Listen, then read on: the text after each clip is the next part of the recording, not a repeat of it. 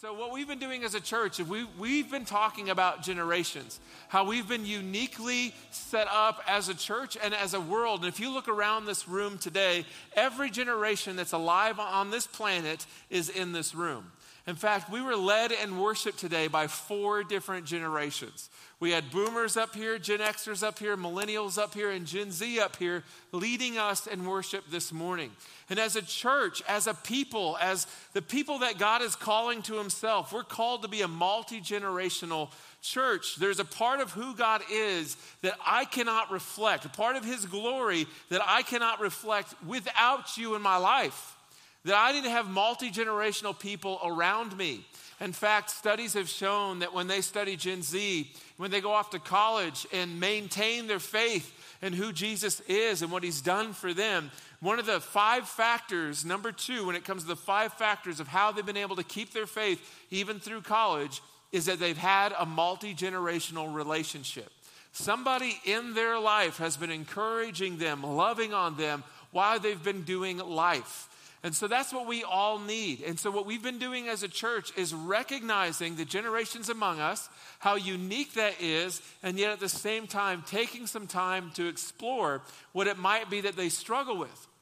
Areas that they may have been blessed, how unique they are, and how we can love and support and walk alongside them. Last week, we talked about Generation Alpha and Generation Z. I believe that Generation Alpha will be the generation that will usher in the kingdom of God. I believe that God's going to use Generation Alpha in an amazing, powerful way. They will be the largest generation in the history of the world. They will have experienced more than any other generation has experienced. And I believe God is going to use them in a powerful way. And today we're going to be talking about 2 generations. Just like Generation Z and Generation Alpha last week, we're going to be talking about 2 generations today. And I want to give you some scripture from where this comes from, some big piece of scripture this morning. If you've got your Bibles, we're going to be spending the meat of this message in John chapter 8, but we're going to be starting in Deuteronomy chapter 6, verse 4. God says, "Hear, O Israel, the Lord our God, the Lord is one. You shall love the Lord your God with all your heart and with all your soul and with all your might. And these words that I command you today shall be on your heart. You shall teach them diligently to your children, and shall talk of them when you sit in your house, and when you walk by the way, and when you lie down, and when you rise. You shall bind them as a sign on your hand, and they shall be as frontlets between your eyes. You shall write them on the doorpost of your houses and on your gates. And when the Lord your God brings you into the land that he swore to your fathers, to Abraham, to Isaac, and to Jacob, to give you with great and good cities that you did not build, and houses full of good things that you did not fill, and cisterns that you did not dig, and vineyards and olive trees that you did not plant. And when you eat and are full, then take care lest you forget the Lord, who brought you out of the land of Egypt, out of the house of slavery. It is the Lord your God who you shall fear. Fear him, you shall serve, and by his name you shall swear. You shall not go after the other gods, the gods of the peoples who are around you. For the Lord your God in your midst is a jealous God, lest the anger of the Lord your God be kindled against you, and he destroy you from the face of the earth." Good times. I feel like when something ends with destroy, it's a pretty big deal, right? I mean, do this or you dead. And so this is what God is talking about, the role of generations. In our society today, this is counterintuitive. We call other generations names. We talk about them like they're lazy and entitled. We talked about last week how you can look at how every previous generation called the next generation lazy and entitled. And that's not what we're called to do. We need to recognize that we are standing in the middle of somebody else's blessing. We did not dig this well. I did not build that house. It's filled with things that the previous generation has built for us. And yet at the same time, we need to be fueling the generation that comes behind us, loving them, supporting them, treating them as if they're a gift from God. That is what we are called to do, and that's why we do what we do. So last week, I'm just going to cover this one more time. Our God is a generational God. We explored that. God over and over in the Old Testament introduces himself as the God of Abraham, Isaac, and Jacob. the God of 3 generations. He's talking about generational change. And he's reminding us in this passage that we just read that it's our job to pass these things off to the next generation with love and grace and support. And not only that, the triune God is God the Father, God the Son. He is a generational God, and God the Spirit. And again, I can't reflect who God is without you. And number 2, God is creating a generational people. He is calling a generational people to himself. So as a generational people, we need to know each other. We need to know what each generation is going through, because you can't say that you love somebody if you don't know them. And so this is the way this breaks down as far as our generations look. I don't know who comes up with this, but it's generally 25 years makes a generation. So you've got the greatest generation, which was born from 1901 to 1927. You've got the silent generation, also known as like the GI generation, because they went through so many wars. 1928 to 1945, baby boomers up in this space. From 1946 to 1964, Gen X from 1965 to 1980, and then you got millennials from 1981 to 1995, Gen Z from 1996 to 2009, and Generation Alpha from 2010 to 2025. And today, we're going to be talking about Gen X and millennials.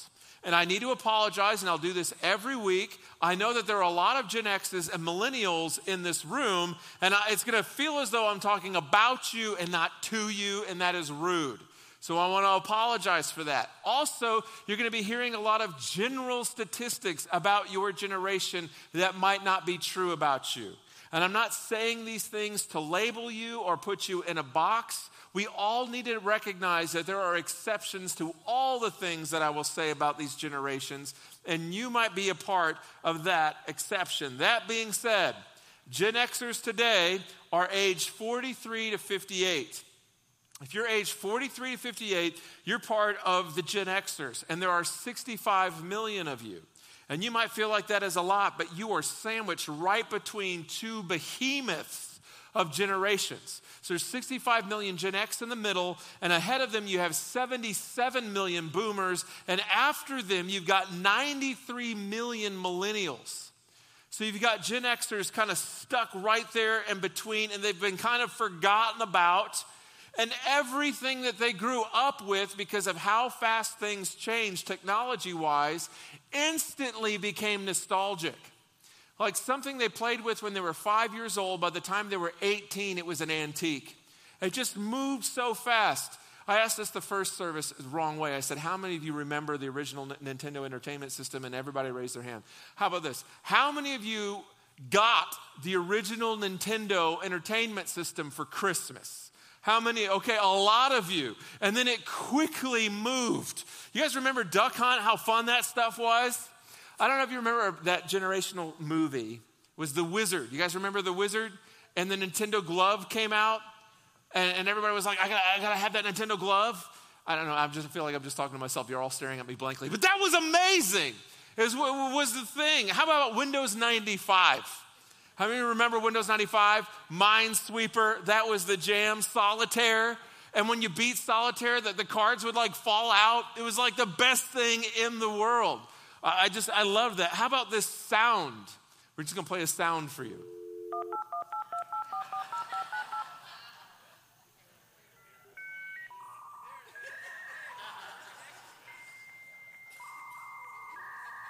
Do you remember that? Like there's like 5 generations in this room who've never heard that sound before.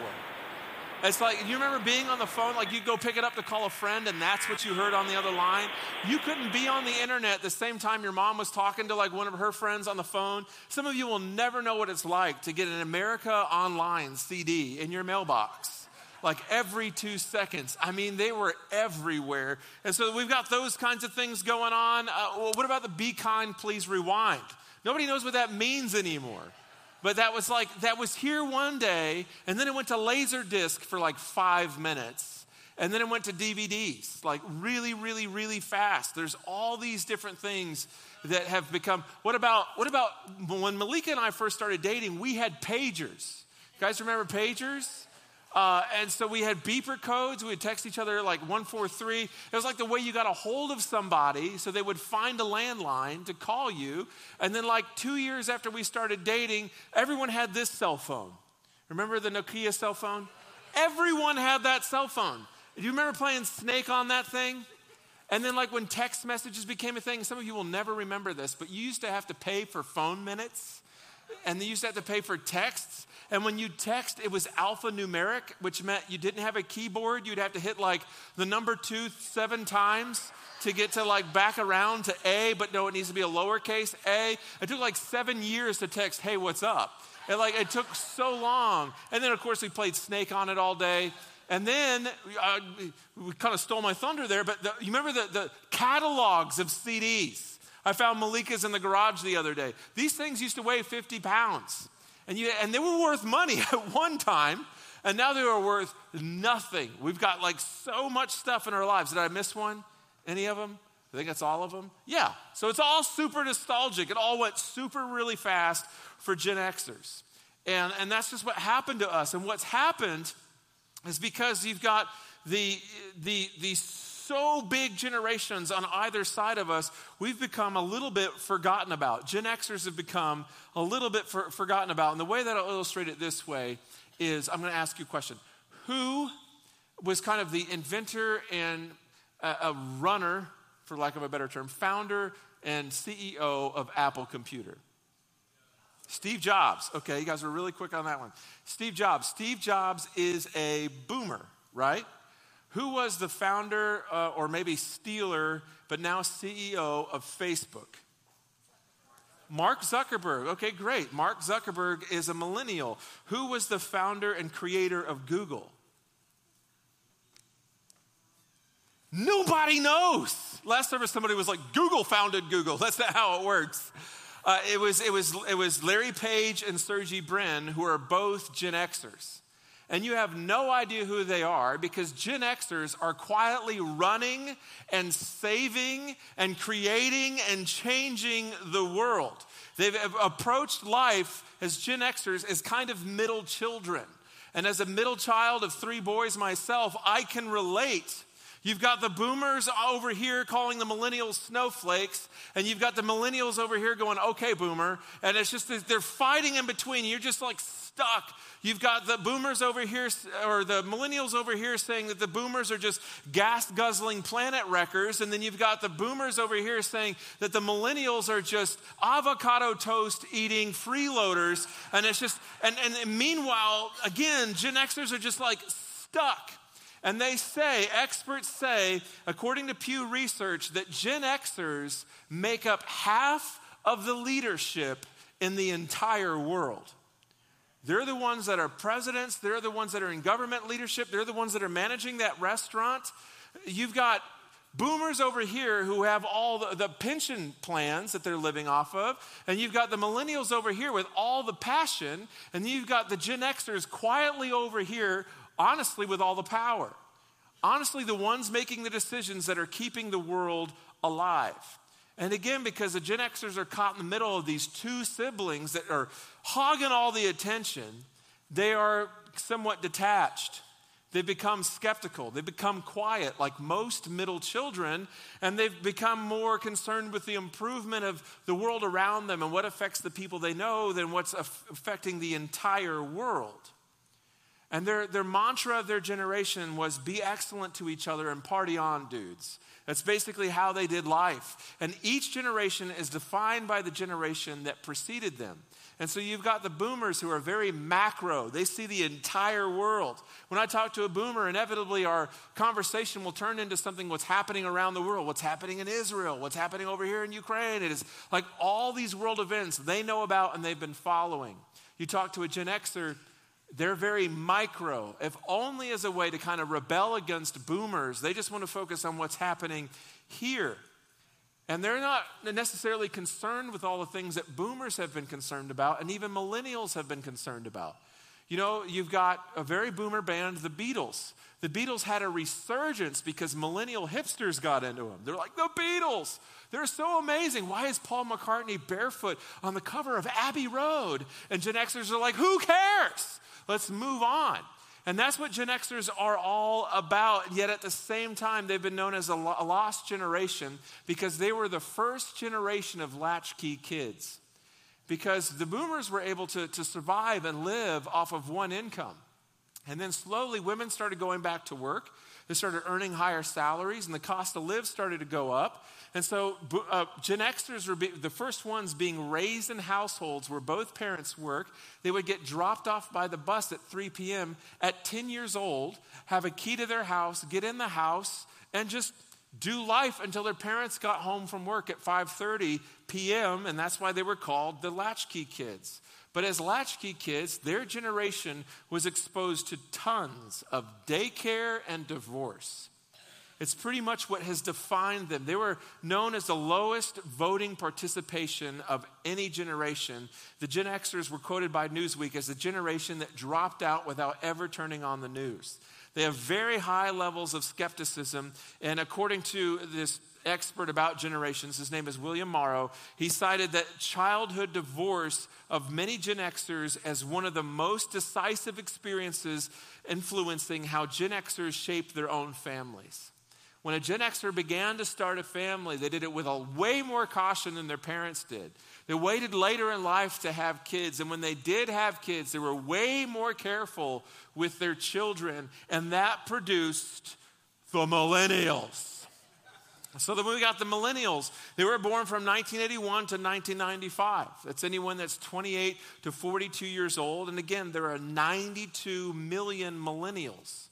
Millennials were faced with less employment and smaller incomes than the previous two generations. They were graduating college with mountains of student loan debt, trying to get into the workforce in 2008. And 2008 is when everything collapsed. Jobs were at an all-time low. Salaries were at an all-time low. Unemployment was at an all-time high. And once they did make money, they realized that a lot of their money was going to pay taxes for government programs that they were being told was going to be extinct by the time they retired. There was a whole lot of talk about Social Security being done away with, yet it's taking a lot of their paycheck. This generation, the Millennials, had more student loan debt than any generation ever. Generation Z has been a little bit more careful about these things, but the Millennials, I mean, it got insane the amount of student loan debt that they have. But they are incredibly sophisticated. They're incredibly tech savvy. They're immune to most traditional marketing techniques because they were exposed to it at a young age. They've kind of been there, done that. They don't need it in their lives. And millennials are much more ethnically and racially diverse than the generations that came before them. And that seems to be growing in the generations that are coming after them. They're way less brand loyal than any other generation. I don't know if you remember, but there was a time where you wore a shirt that said Abercrombie and Fitch really big on it. And that was like the thing that you would wear. The next thing you know, everybody's wearing a t-shirt with nothing on it. Nobody cares. In fact, they'll spend $400 on a blank t-shirt that Kanye West made. It'll come pre-stretched out for you if that's what you want. And that's what they'll spend. And because of the speed of the internet, we didn't have that speed. Somebody was telling me they used to do dial up and they would go to a website and the website would be loading. And it would almost be halfway there. And then their mom would pick up the phone and they'd be like, "Mom!" And now, millennials, it was like lightning speed internet, and fashion was spread so fast and changed so fast.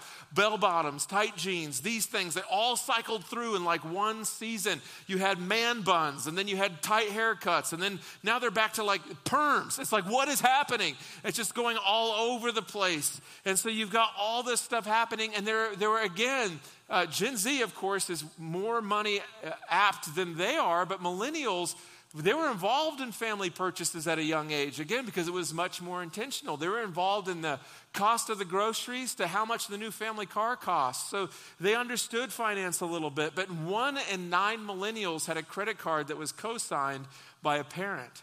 And if you're a millennial, you're smart. You're not easily fooled. And you don't like to feel bamboozled when somebody tries to get something out of you. And so how am I going to take these two generations that seem so different, Gen X and the millennials, and somehow come up with a topic that kind of fits for both of them, and then at the same time open our eyes to a way that we can bless and encourage and strengthen and be there for these generations. So what is the one thing that they have in common? And it's a sad thing, to be honest with you. It's addiction. The one thing that millennials and Gen X have in common is how much their lives have been torn apart by addiction and substance abuse. The opioid crisis that we had and still is ongoing has been likened by many to the AIDS epidemic, yet the AIDS epidemic at its height in 1995 had killed 51,000 people. And the opioid epidemic at its height in 2015 had killed 52,000 people. So more people than even AIDS. And according to the Department of Health and Human Services, every day in 2015, 3,900 people were beginning an addiction to opioids. Every single day, 4,000 people were beginning an addiction to opioids. And while that number appears to be slowing down, the death toll continues to rise from 1999 because of fentanyl. Fentanyl has come around, and when you used to just do a little bit, now it's killing everybody. And it's a huge problem for us. 40 to 49-year-olds from Generation X had the highest rate of drug misuse deaths from Generation X. And yet for the past 10 years, the millennial generation's substance abuse rates have skyrocketed. According to the Trust for America's Health and Well-Being, from 2006 to 2015, drug-related deaths climbed 108%. in less than 10 years, while fatal alcohol poisoning surged to 69%. Do you know what generation had the most alcohol deaths and addiction to alcohol? Was actually the boomers. And so that gets passed on. Experts have flat out said that millennials are predisposed to addiction. I mean, those are strong words. That just from the year you were born, you are predisposed for substance abuse. In 2015, for the first time in American history, the number of overdose deaths outnumbered the number of gun homicides.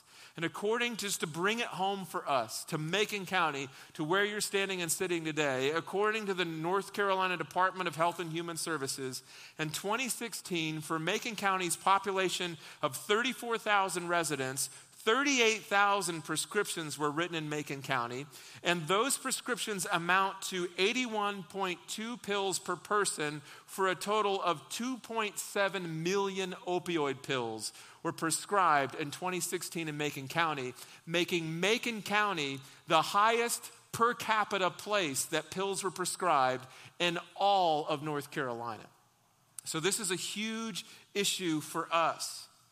So what we need to do about it as a church, if we say we love these generations, and this might be something that they're going through. I mean, we haven't been a church that just sees an issue and just says, wow, that's a problem, let's pray about it. We do stuff about it. Obviously, we have Celebrate Recovery on Monday nights, tomorrow night at 6 p.m. You can come at 5:15 if you would like dinner. They need more people involved in recovery. If that's you, if you want to be a part of that, if you want to recover from something, you don't just recover from pornography. You don't just recover from anger. You don't just recover from addiction. You can actually recover from being in a dysfunctional family. You know how many people I've talked about said that they are the way they are because they come from a dysfunctional family? You don't have to be that way. You can recover from it. I've recovered from codependency in a 12-step program. It's a 12-step program. It's Christian-based. Each step has a verse that's attached to it, a biblical principle that's attached to it, and our higher power is Jesus Christ. And the prison is bringing people over. The hospital is sending people our way. It is a great way to get involved in this. But what you need to recognize and understand, and one of the things I want to kind of open your eyes to, one of the things I want you to see the way that God sees this, is that everything you know about addiction is probably wrong. In the early 19th century is when they kind of formulated their idea about how addiction worked. And it was a very simple thing. It was a very simple, what do you call it when somebody studies something? Guys, I'm blanking out. There's a very simple test. Okay, we'll just call it a test. And you could actually do this test at home if you want to. If you have a rat and some heroin, you could do it at home. And so what they did was they got this cage and they put a rat in it alone with one water bottle that had nothing in it, and the other water bottle was laced with heroin. And they found that rat, when it tasted the heroin water, would continue to go back to the heroin water habitually, and to the point of death, it would overdose. And so they were like, okay, so the problem is heroin. We need to get heroin off the streets. And that is what they believed about addiction for a very long time, until the mid-1900s or the 1970s. There was a man named Bruce Alexander, who's a professor in psychology in Vancouver, noticed something. He noticed that the cage that they were putting the rat in was empty, and they had no choice but these two water bottles. So he decided to create something he called Rat Park. It was a much bigger cage. It had colorful balls for the rats to play with. It had tunnels that they could run around in, other toys, and most importantly, it had other rats. And the two water sources were the same water sources from the first experiment. One was just water, the other was water laced with heroin. When the rats would taste the heroin water, they actually preferred the other water, and none of them returned to the heroin water on a habitual, compulsive basis, and none of them overdosed. So you went from 100% overdose when the rat was alone in the cage with nothing else, and 0% overdose in Rat Park. It changed everything they believed about addiction. And so according to the Archives of General Psychiatry, they did a very detailed study to see if this was true, because around the same time in the 1970s, there was a war going on in Vietnam. And when they would go to Vietnam, 20% of Vietnam soldiers in Vietnam would do heroin. And so they were wondering, is this the cage or is this heroin? And so when those 20% of soldiers came back to the United States, guess what? A lot of them got off heroin because they were able to bond. They were able to make connections. They were put back into Rat Park, so to speak. So looking at this, there was another professor called Peter Cohen in the Netherlands said maybe we should get away from calling it addiction at all. So instead of calling it addiction, maybe we should actually call it bonding. Because what people are doing is they're bonding to a pill. They're bonding to pornography. They're bonding to gambling. They are bonding to something that makes them feel good because they're unable to bond. They realize that human beings have a natural and an innate need to bond, to connect. And when they're happy and healthy, they make bonds, they make friends. But when they're unable to make bonds because they feel broken, because they feel that they've been beaten down by life, they're traumatized or isolated, you will bond with something that will give you some kind of sense of relief. Now again, that might be all those things. It could be cocaine, it could be cannabis, but you will bond and connect with something because that's our nature. That's what we want as human beings. And this gets crazy dangerous in light of our talk with Generation Alpha and Generation Z last week. Because what did we learn about that generation? They are not having face-to-face relationships. It is not happening. They are only connecting through their phones. And it says this in Hebrews 10:24. This is what it's called to us. This is what we're doing here. This is why what we're doing here is so important. It says, and let us consider how to stir up one another to love and good works, not neglecting to meet together as it is the habit of some, but encouraging one another all the more as you see the day drawing near. Paul writes to the church in Galatia, in Galatians 6:2, he says, bear one another's burdens and so fulfill the law of Christ. Solomon writes in Proverbs 18:1, he says, a man having separated himself seeks his own desire and rages against all sound reason, all sound wisdom. When you think about the world that we're in today, do people connect at the mall? Because malls are closing. Everybody does their shopping online. Do people connect? I mean, where do they connect when they go rent a video at Blockbuster? No, I mean, that's closed. Nobody goes to Blockbuster anymore. Do they connect when they shop for clothes?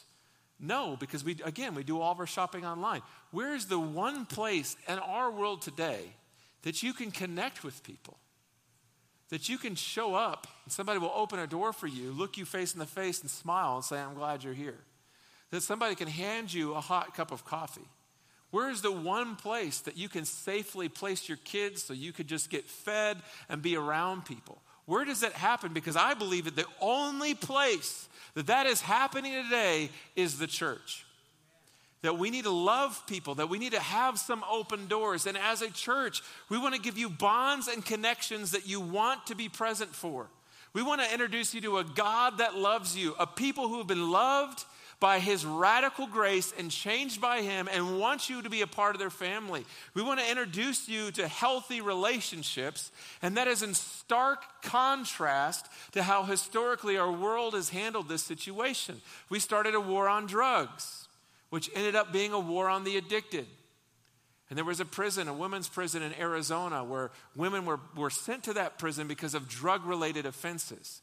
Now, whether that was having drugs on their person when they were pulled over, whether that was driving under the influence of drugs, but it was a drug-related offense. And in this prison, they were made to wear pink T-shirts that say, I am a drug addict, and clean up the roadsides, dig ditches, and the public would jeer at them and yell at them. And when these women would get out of prison they were in there because of their addictions, when they would get out of prison, they could never get a job in an ethical society again because they had a prison record. So they only had to work, under the table and do some questionable things, and they ended up going to prison again.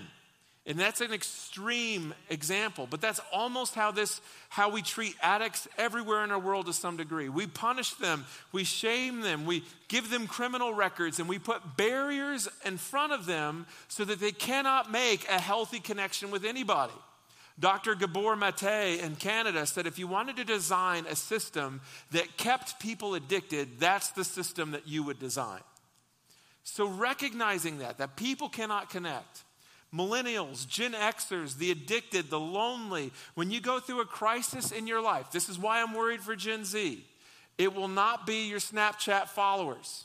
It will not be your social media followers that will show up and sit next to you, that will drive you to a center. It will be your flesh and blood relationships that show up for you.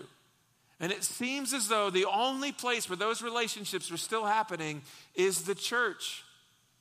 But again, the number of close friends the average American has been steadily declining since the 1950s. And the one thing that's been growing since the 1950s is the square space of our homes. We have traded friends for floor plans. We've got big, beautiful houses and seemingly don't have anybody over. It's kind of this weird society that we've been building for ourselves. Something has gone wrong with us, not just with individuals, but as a group. And we've created a society where for a lot of us, life looks more like that isolated cage. You have no idea how many people say that they're lonely. And the higher amount of time that we spend engaged on social media, the more lonely we feel. We've become increasingly isolated, and our lives look a whole lot like that single rat in a cage and a whole lot less like the rat park. We need to be engaged, and hopefully if you've been part of Discover for a while, I'm hoping you can kind of get a sense of your role in this solution. Because if you're a millennial, if you're a Gen Xer, if you're addicted to a substance, if you're addicted to stuff, if you're addicted to gambling, if you're addicted to pornography, if you feel alone, if you feel like you need bonds and connection, I want to believe that Discover Church is the place for you. They've come to the place where they say that the opposite of addiction is not sobriety. The opposite of addiction is connection. If somebody wants to get out of it, it's not that they need to be sober. It's that they have to be connected to something else. And if you're looking for a place to connect, you belong here. And what you need to hear your pastor say, what you need to know that the people of this church say, is no matter who you are, no matter what you've come from, if you're currently addicted, if you haven't taken a shower for a week, if you don't think that you're wearing the right clothes, no matter what, if you've got a tracker on your ankle, we are so glad that you are with us this morning. We want you to be able to connect here. And we recognize that historically, if you find yourself in those positions, the last place you want to go is the church. I'm begging you, I'm imploring you as your pastor, can we become the first place somebody wants to come to experience grace and connection? When we have door greeters, door holders, ushers, their job is not to bounce people. Their job is to love on people. I have to share some stories that I didn't share the first service, but they just came to me now. We have a security team that has cameras in the lobby, and they watch people as they come in. And so we were having this security team training about what we do. And there was this woman that came in one week, a couple months ago. She had a duffel bag on her shoulder. So our thing was, we don't want a security team that's going to strong-arm people out of this place. Be like, what's in the bag? What's in the bag? And like tackle her. And so what they decided to do was go to a sweet woman in our church that means a lot to me. And they said to her, hey, would you go and talk with this lady? We just need to know what's in the bag and what's going on. And so this lady goes to her and sits next to her in the back row and says, hey, are you okay? And the lady says, no, I'm not. I'm really not okay. Will you help me? And so she takes her to the bathroom and she begins to wash her. And she begins to put makeup on her. And she realizes that this woman isn't alone. And she asks her, because she can tell, she says, I need to ask you, are you on something right now? And the lady says, yes, and I need help. And she was able to love her. She was able to introduce her to the right people, the right circle of friends. She was able to tell her where she could find dinner, where she could find a shower, where she could find grace, where she could find love, where she could find hope. And I want to be that kind of church. But sadly, I got to be honest with you, I'm not trying to make ourselves seem great. I don't know if we just had a good Sunday, but that same scenario does not play out that way in a lot of churches. And maybe it wouldn't have played out that way in a different church or on a different Sunday for us. Maybe if she wasn't there, maybe the wrong security guy was like, I need to get her out of here. But we need to be that kind of church where people who come in like that don't just feel like they're welcomed, but feel like they're wanted. We need to be the kind of church that is ready and prepared to love on people who look different than we look, because they are so filled with shame. And the one place that shame seems to be coming from is the church. It's the last place they want to go. We need to remove that because we need to understand for ourselves that we have received radical grace. We, as an institution called the church, should run the gambit on people who are desiring to connect out of brokenness and addiction to come and find that connection, because we had nothing to offer our God and King except for dirty rags. I had a wretched heart. My heart was blackened. And he came when I didn't deserve it, while I was still a sinner. And he said, I love you. And he blessed me. He changed me from the inside out. And he just leave me in the graveyard. He brought me to the palace. He put a ring on my finger that says son. He clothed me in his robes of righteousness that I did not earn. That's what I've gotten from all the stuff that I did. When somebody else walks in, for some reason, we feel like we need to be the gatekeepers. And yet at the same time, we need to have a rational love, a rational grace. Because the truth is, there is no freedom without grace. It just doesn't exist. We want people to be set free. We want them to be set free from the power of sin. We want them to be set free from addiction. But if we're not bringing them grace to the table, it will not happen. It says this in John 8. It's a very popular passage. John 8:2 says, early in the morning he came again to the temple. All the people came to him, and he sat down and taught them. The scribes and the Pharisees brought a woman who had been caught in adultery, and placing her in the midst, they said to him, Teacher, this woman has been caught in the act of adultery. Now in the law, Moses commanded us to stone such women. So what do you say? This they said to test him, that they might have some charge to bring against him. But Jesus bent down and wrote with his finger on the ground. And as they continued to ask him, he stood up and said to them, Let him who is without sin among you be the first to throw a stone at her. And once more he bent down and wrote on the ground. But when they heard it, They went away one by one, beginning with the older ones, and Jesus was left alone with the woman standing before him. Jesus stood up and said to her, "Woman, where are they? Has no one condemned you?" She said, "No one, Lord." And Jesus said, "Neither do I condemn you. Go from now on and sin no more." It's a very interesting story because, the act of adultery requires two people and only one was brought before him. It's a very interesting story because you can imagine the terror in her as a door is beaten down and she's ripped out of bed, brought to the temple, probably not even given a chance to dress herself, paraded before men, and the charge against her is death. Death by stoning, which I can't think of a more terrible way to die. And Jesus knows this woman. He's known her whole life, knitted together in her mother's womb, knows how many hairs are on her head, put every tear that she has ever cried in a bottle and kept it because he loves her. This is his daughter. And Jesus is left alone with her.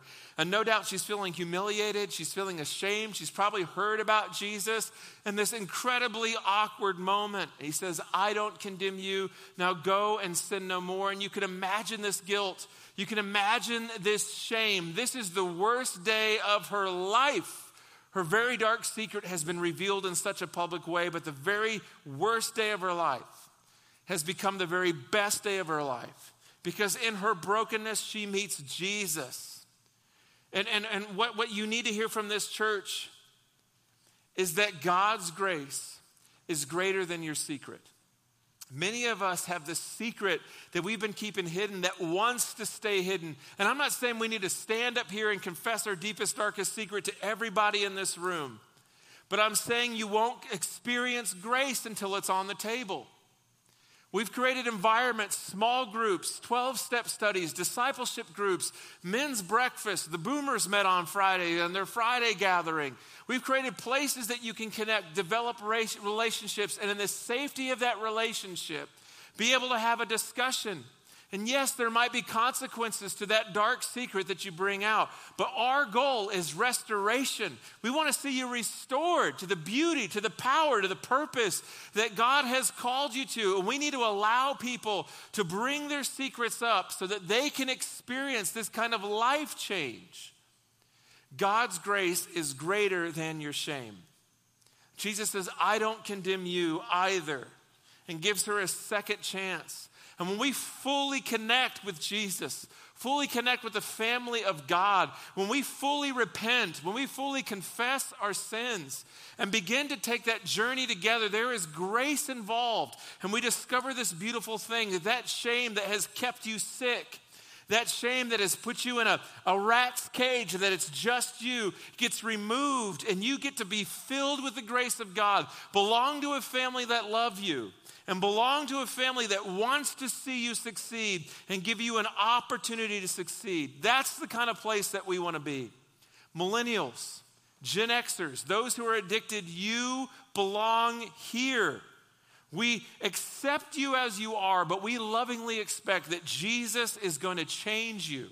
I want to be a place that's filled with broken people who are made alive in Jesus Christ. I want to be a place where broken people feel wanted and feel as though that they belong. That's the place that we want to be. And we're not necessarily there yet. There's lots of work we can do. But we need to talk about this often enough that it becomes in our DNA that I want you here.